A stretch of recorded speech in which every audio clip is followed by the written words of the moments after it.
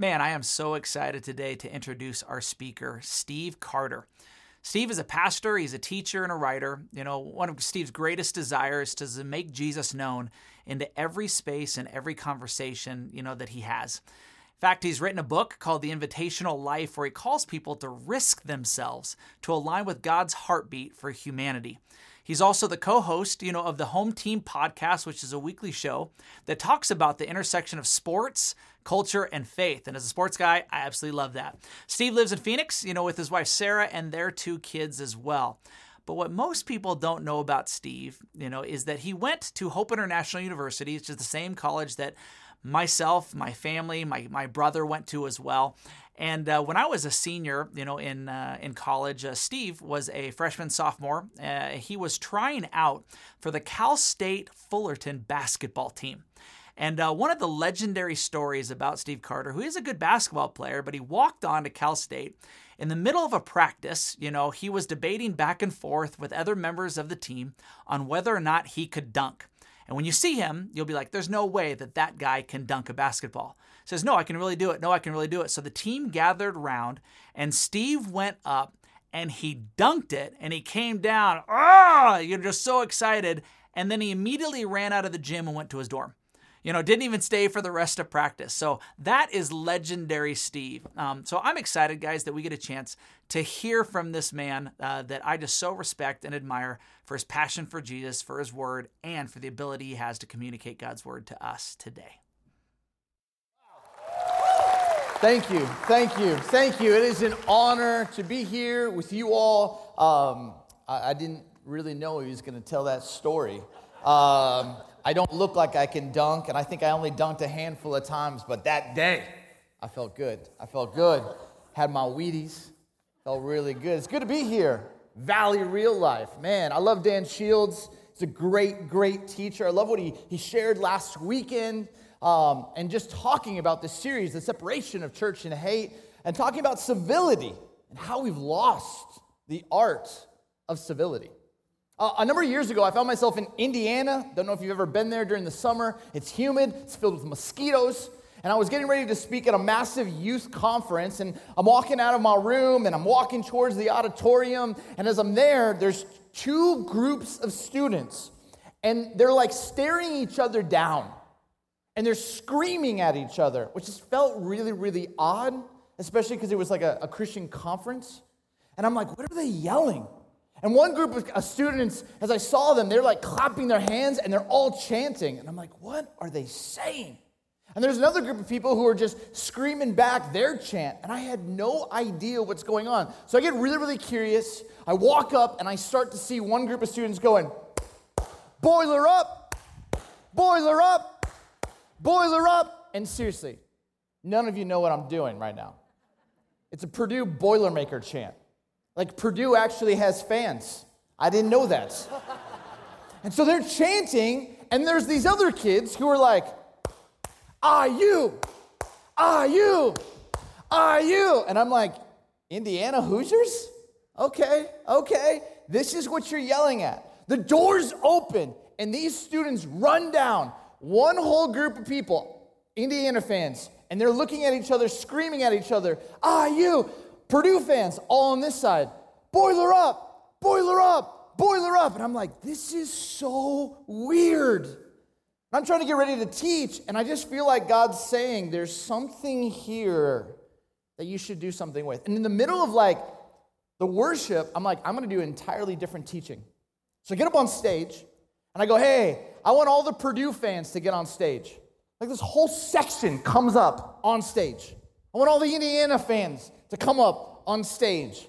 There's like 4 Notre Dame fans and 3 Butler fans in the back of the room. They're like, what about us? And so they're up there. And I'm like, here's what I want you to do. I want you to choose one person to represent Purdue. I want you to choose one person to represent IU. So they choose one person. I go up to the Purdue person. I'm like, tell me why Purdue is the greatest school on the planet. This kid, 16 years old, goes, I'll tell you. Because we produce Hall of Fame quarterbacks. Drew Brees, Bob Greasy. and maybe Kyle Orton. And I was like, that's a stretch, bro. That's a stretch. I go to the Indiana fan. I'm like, hey, man, tell me why your school is so good. And he's like, Assembly Hall, Isaiah Thomas, Steve Alford, Bobby Knight. And I'm like, well, he did choke a player and throw a chair at a ref, but that's cool. And all of a sudden, I'm like, okay. Now what I want you to do is I want you, Purdue fan, to tell me something good about IU. The Purdue fan steps back. No joke, 16-year-old kid steps back.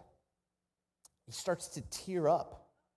And I'm like, hey, buddy, it's okay, man. Just let us see you, man. Just one thing. That's all you got to do. And he goes, my parents split when I was young. I was raised by my grandparents.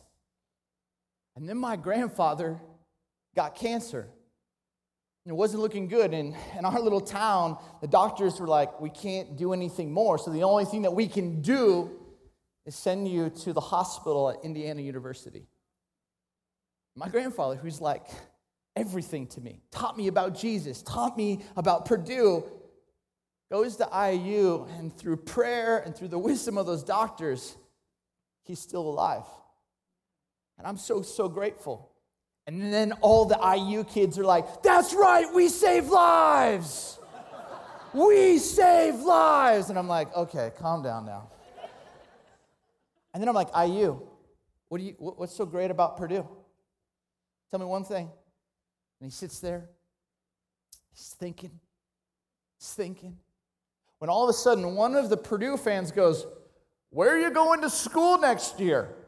No joke. IU guy goes, I want to be an engineer. And in the Midwest, Purdue has the best engineering program. And so they've given me a full ride scholarship. So I'm taking my talents to West Lafayette. And I just sat there and I was like, do you guys understand? You were standing outside screaming at each other, and you failed to actually see the good. The good. You know what this is called? It's called Twitter today. It's called Facebook. You know, when I was a kid, the superpower that I wanted was to be able to read people's minds. And then they invented Facebook. And now I don't need that superpower, nor do I want it. And the truth is, we've lost the art of civility, but we've truly lost the art of dignity. Dignity. Giving people the benefit of the doubt. Like, actually, dignity is about what you see and perceive in another person. And for many of us, what we see and perceive about another person isn't first and foremost good, it's what's different. It's like the Purdue kid seeing the IU kid, seeing the difference, and the IU kid seeing the Purdue kid and going, seeing the difference. And we, friends, have failed to see the imago Dei, the image of God in other people. And when this happens, what we end up doing is we begin to see the labels, the differences, and we see what separates us, but not what actually unites us. You have any people in your life, if you're really, really honest, what you see and perceive about them is not the image of God, first and foremost, but how they're different from you? And see, when this happens, you have to understand that you are choosing, making a choice to begin the Bible in Genesis 3, not Genesis 1. And most Christians, at some point in their life, start looking at people by what separates them from that person. What's the difference? What their political party is, what their beliefs are, what their values are, how they raise their kids, and all of a sudden, they failed to first and foremost see that that person was created in the image of God. They just see the difference. But when you actually live as a Christ follower, you have to begin where the Bible begins, in Genesis chapter 1. And in that chapter, God creates man and woman in His image. And here's what you got to understand. Every single person you come across, Whether they are a believer in Jesus or not, were created in the image of God, which means they have something to teach you about the holy, good God. And many of us miss getting a chance to understand who God truly is through another person because all we see is whether they're a donkey or an elephant. All we see is their past or their struggles or their addictions or what team they root for, and we choose not to see the inherent good. That's what I want to talk about today. So if you have a Bible, turn with me to Acts chapter 1, verse 8. We will begin, and it says this, "But you," this is Jesus speaking. This is Jesus speaking to his disciples. "But you will receive power when the Holy Spirit comes upon you, and you will be my witnesses, telling people about me everywhere. In Jerusalem, throughout Judea, Samaria, and to the ends of the earth." This is Jesus speaking to the disciples. And he's literally saying, guys, do you understand what's going to happen? The Spirit of God is going to come upon you in power. And that word in Hebrew and in Greek for power is where we get the word dynamite. There's like this dynamic power that's going to come within you, and you're literally going to be my messengers, my storytellers. You are going to bear witness to what I'm doing, what I'm up to in Jerusalem, Judea, Samaria, and to the ends of the earth. But you got to ask yourself, how would a first century Talmudim, that's Hebrew for disciple, a disciple understood when Jesus says this? And these disciples, they're high school age. They're not like 28 years old like we've seen in Easter pageants. They're high school students. And Jesus is trusting the story of grace and peace, the story of the cross and resurrection to a bunch of high school kids. And he goes, the Spirit of God is going to come upon you, and you're going to have this dynamic power, and you are going to bear witness to what I'm up to. In Jerusalem, Judea, Samaria, and to the ends of the earth. But what was Jerusalem for the Hebrew disciples? What were they? Jerusalem represented the familiar. And truth be told, we all have a familiar place. Jerusalem had the best schools. Jerusalem had the temple. Jerusalem had great restaurants and food. Jerusalem had like money. And every one of us has a familiar position. I grew up in Ventura County, California, between Malibu and Santa Barbara. Perfect air quality, except when there's wildfires.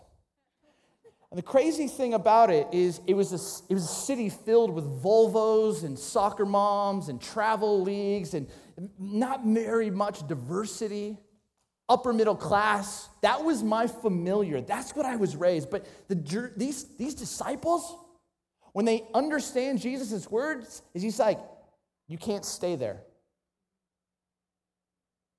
Because my story is beyond the familiar. The truth is, though, most Christ followers want to try and create the safest life possible. Want to try and create the safest life possible. And we don't ever want to leave the familiar. I remember the story of like Francis Chan. I used to go to his church when I was in high school. And Francis one day ends up putting like a table, like a chair out on the stage.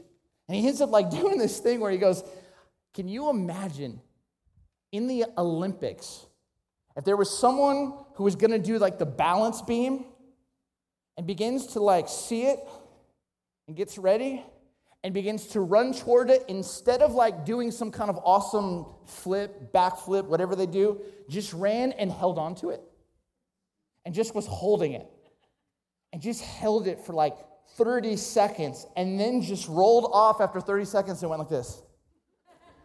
Like, what would the judge give that person? The judge would be like, 7.3.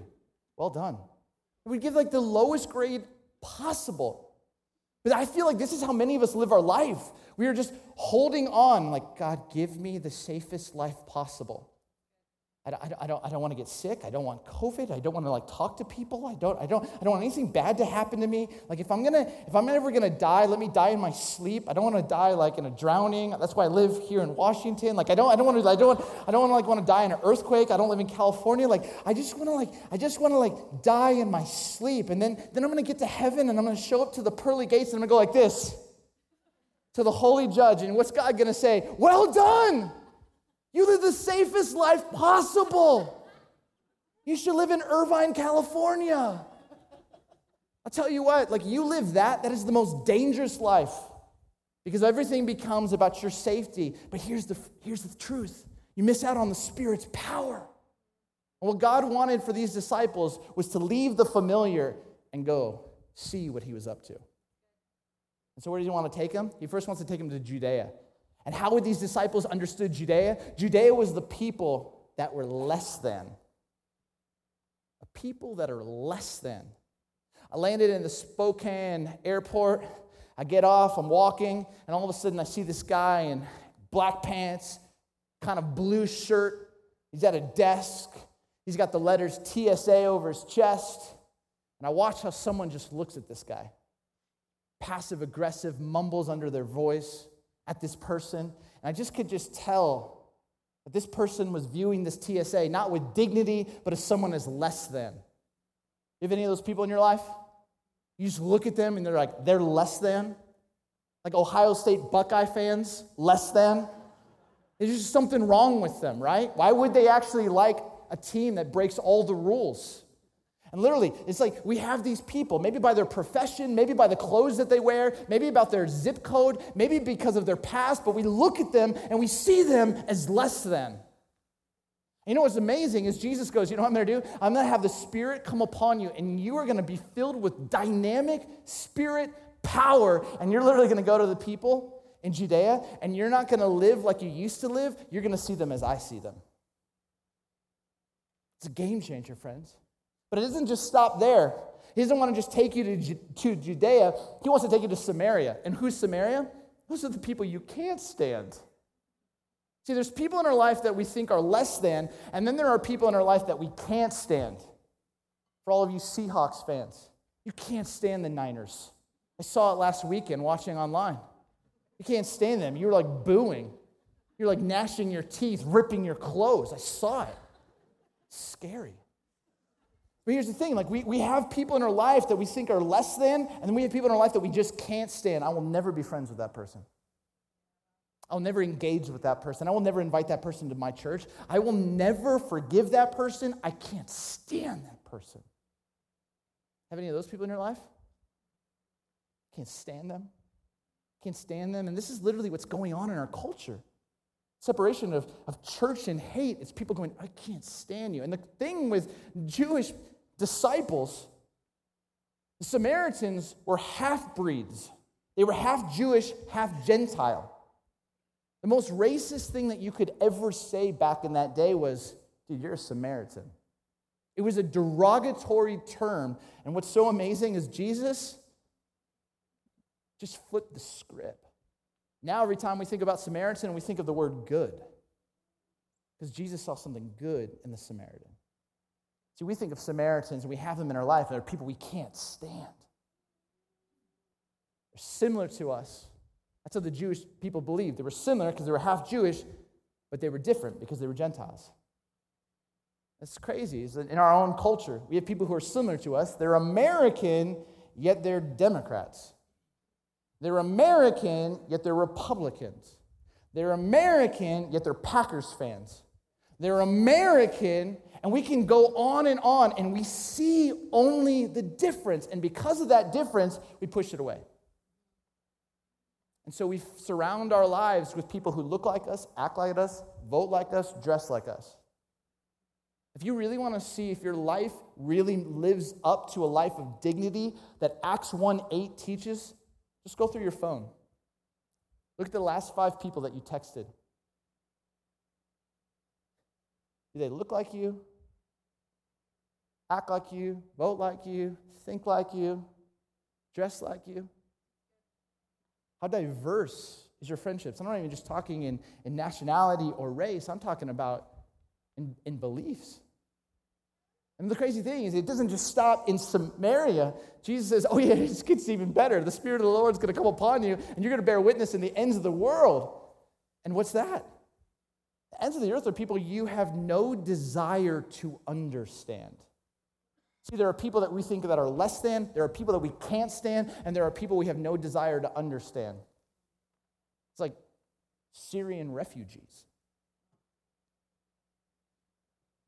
People who are fleeing their country because of just absolute tragedy and trauma. People who are atheists or agnostic. People who have different views of sexuality, and we're like, I don't want to ever talk to you.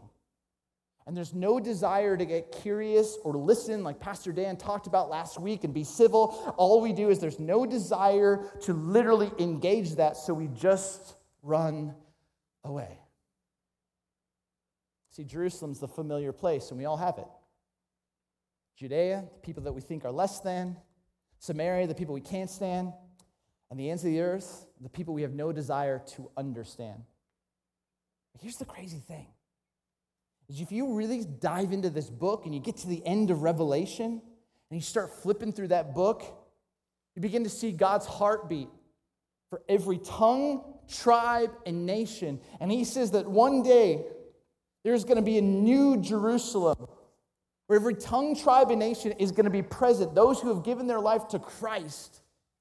And literally they're going to gather together and they're going to live for eternity, worshiping and celebrating God's goodness. And friends, I'm here to tell you, what's the new Jerusalem? It's our eternal homeland. And this life is preparation for the life to come. And if you find yourself living your life in such a safe way where you don't interact with people who are different, you don't actually interact with people you can't stand, you don't interact with people you have no desire to understand, can I tell you something? Heaven is going to be really difficult for you. Because you're going to have all these different nationalities, all these different people. There's going to be Ohio State Buckeye fans in heaven. It doesn't make sense to me. But God loves everyone always. It's the truth. And so you got to understand this. And then you flip to like the book of Galatians, chapters 3. And Galatians 3:28 says, hey friends, there is no longer Jew or Gentile, slave or free, male or female, for you are all one in Christ Jesus. There's no difference. This is the perspective. See, when the Spirit's power comes upon you, you don't see difference. What you see is the goodness in another. And for many of us, we just miss this. We miss it. And it always just confounds me. Because why would we want to miss that? Why would we want to miss out on what like God wants to do? Why would we want to start in Genesis 3 when the Bible starts in Genesis 1? Why would we not want more of the Spirit's power? Why would we want to partner with Jesus? Why would we choose the safety and familiar and being in control over being desperate and expectant and dependent on the Spirit and on the teachings of Jesus? So I want to ask you a couple things.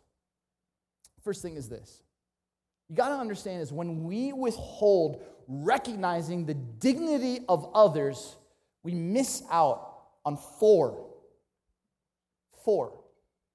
powerful truths. The first one is this. We miss out on the Holy Spirit's power in our lives.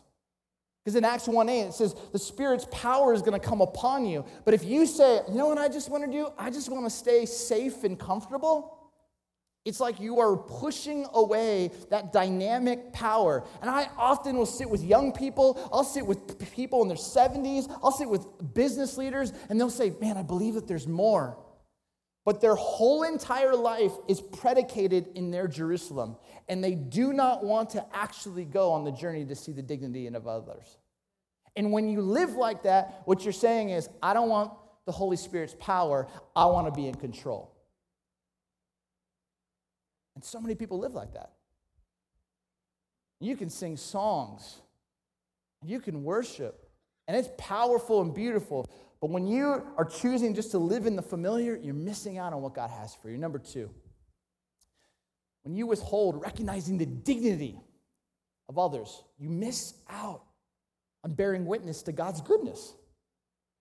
You miss out on seeing God's goodness in another person. You miss out on the chance to actually learn. If you've ever studied Michelangelo, not the Ninja Turtle, but the artist, and you've ever seen him, he got interviewed once, and they said, man, how do you create the Pieta? How do you create these amazing sculptures? He's like, it's easy. I see the sculpture, all I got to do is cut away the dead pieces. Sculpture and the art and the beauty is in that marble and in that clay. I just got to cut away and so it can be found. Every person that you interact with, they have this imago Dei, the image of God in another. And our job is to kind of cut away the dead pieces and draw out the goodness in another. Number 3, when we withhold recognizing the dignity of others, we miss out on preparing our hearts for heaven. You miss out. If this life is preparation for the life to come, we miss out on preparing our hearts, our minds for what heaven's going to be, which is going to be one massive tapestry of God's creation. And this is a chance for us to prepare our hearts to learn, to engage with the Judeans, the Samaritans, and the ends of the earth in our own life so that we are ready for the New Jerusalem. And in a world that's separation of church and hate, you are told by whatever party line that you believe in and whatever kind of thing that you follow on Twitter is often stay in your camp, stay in your camp, stay in Jerusalem, stay in your familiar, stay in your familiar, do not branch out. And what's crazy is the gospel's like, branch out, branch out, branch out, call out, call out, call out, get curious, be filled with the Spirit, and watch what God might do. When we withhold recognizing the dignity of others, we miss out on number 4, seeing people say yes to Christ. You miss out. And I believe every one of you has a story to tell. I believe that God actually wants to use every single one of you to actually see people come into relationship. But if we stay in our familiar, we miss out on the chance of God's Spirit. We miss out on the chance of bearing witness. We miss out on preparing our hearts for heaven. We miss out on God using us to transform another person's life. And I wouldn't be here. I didn't grow up in a Christian home. I wouldn't be here. When I was in 7th grade, I was playing basketball with some juniors in high school. And I knew these juniors. Their names were Dominic and Nathan, but they went by the name Dominate, which is just awesome. And Dominic walked up to me one day after playing basketball and goes, hey, Carter, do you want to learn how to dominate life? It's the greatest question I've ever been asked. I was like, yeah, I do. They started picking me up. We started playing basketball. Then we go to In-N-Out, which is by far the greatest fast food hamburger on the planet. It's where the Shekinah glory of heaven comes down in burgerly form. And we're like eating and chopping it up, and they're asking me questions, and within 6 months, I'm giving my life to Christ. And once I get out of the baptism waters, they're celebrating me. They're like, well done. Now you got to go after your parents. And I'm like, what? You go after my parents. Let's go back to In-N-Out. But here's the thing. Once you have a story, you become this reconciler, this messenger to go out and see the dignity. Can you imagine if Jesus came from heaven to earth and said, you know what I'm going to do? I'm going to just stay in the familiar. I'm not going to go after people. I'm not going to go after people who are suffering and hurting, people who are experiencing oppression and darkness and addiction. Can you imagine if he's like, no, I'm just going to stay here. I'm just going to kind of hold on to right here. I'm just going to stay put. You'd be like, what? No. Jesus came running after you, and he invites us to go running after others. Last story, and then I'm done. A number of years ago, I had the privilege to go to Palestine. And Bethlehem is in Palestinian territory. I was part of this church called Rock Harbor. Actually, Jeff was with me at that church. And literally, we took a team, 20 of us, to Israel and to Palestine to tour the Holy Land. It's about 1 a.m, and we're in Bethlehem, and the Wi-Fi at the hotel isn't working, and so there's a hookah lounge across the street that I can see on my phone has free Wi-Fi, so I'm like, awesome. And so I'm walking across the street, and as I'm walking across the street, out of the corner of my eye, I see 3 Palestinian soldiers in fatigues holding massive guns. And I'm like, just keep walking, just keep walking, just keep walking. And I hear this Holy Spirit's whisper prompting, go talk to them. And I'm like, how about you give me free Wi-Fi? And I feel the sense, go talk to them. So how do you start a conversation with Palestinian soldiers at like 1 a.m?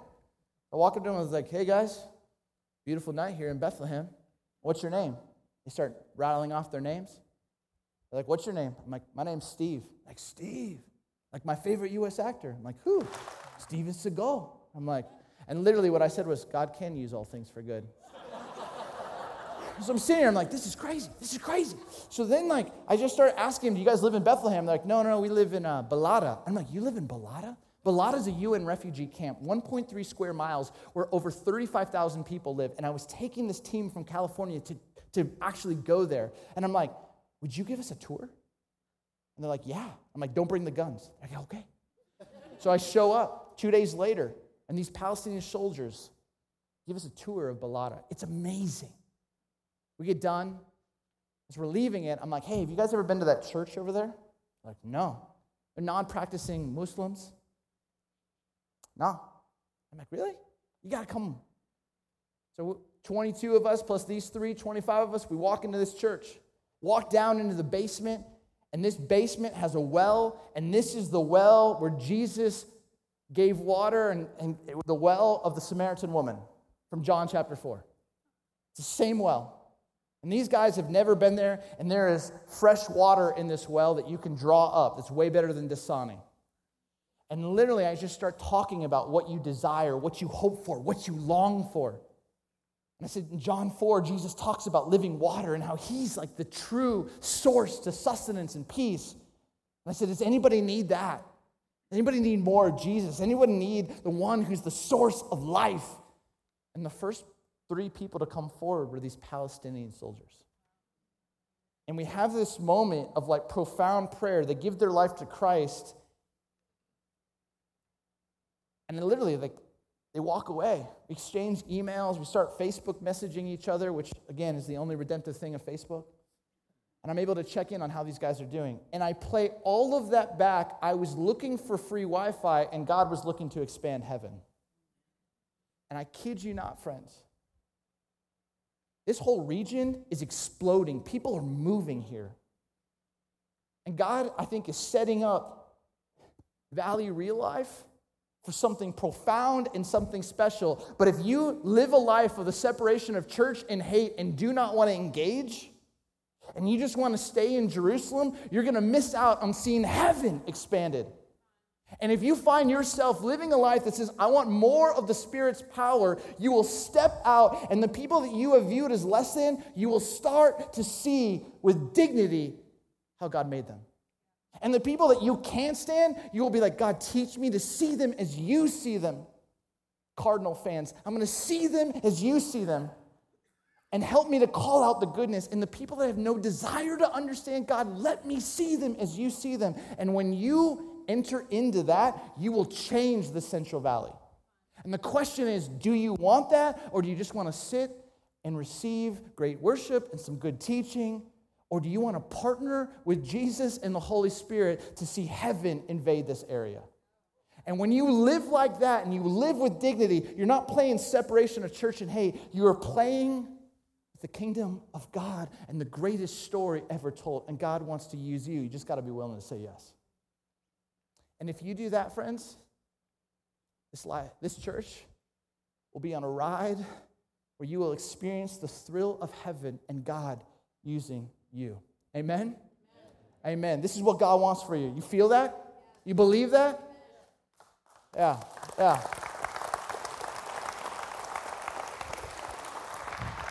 It's the first time I looked at that clock. I went way over.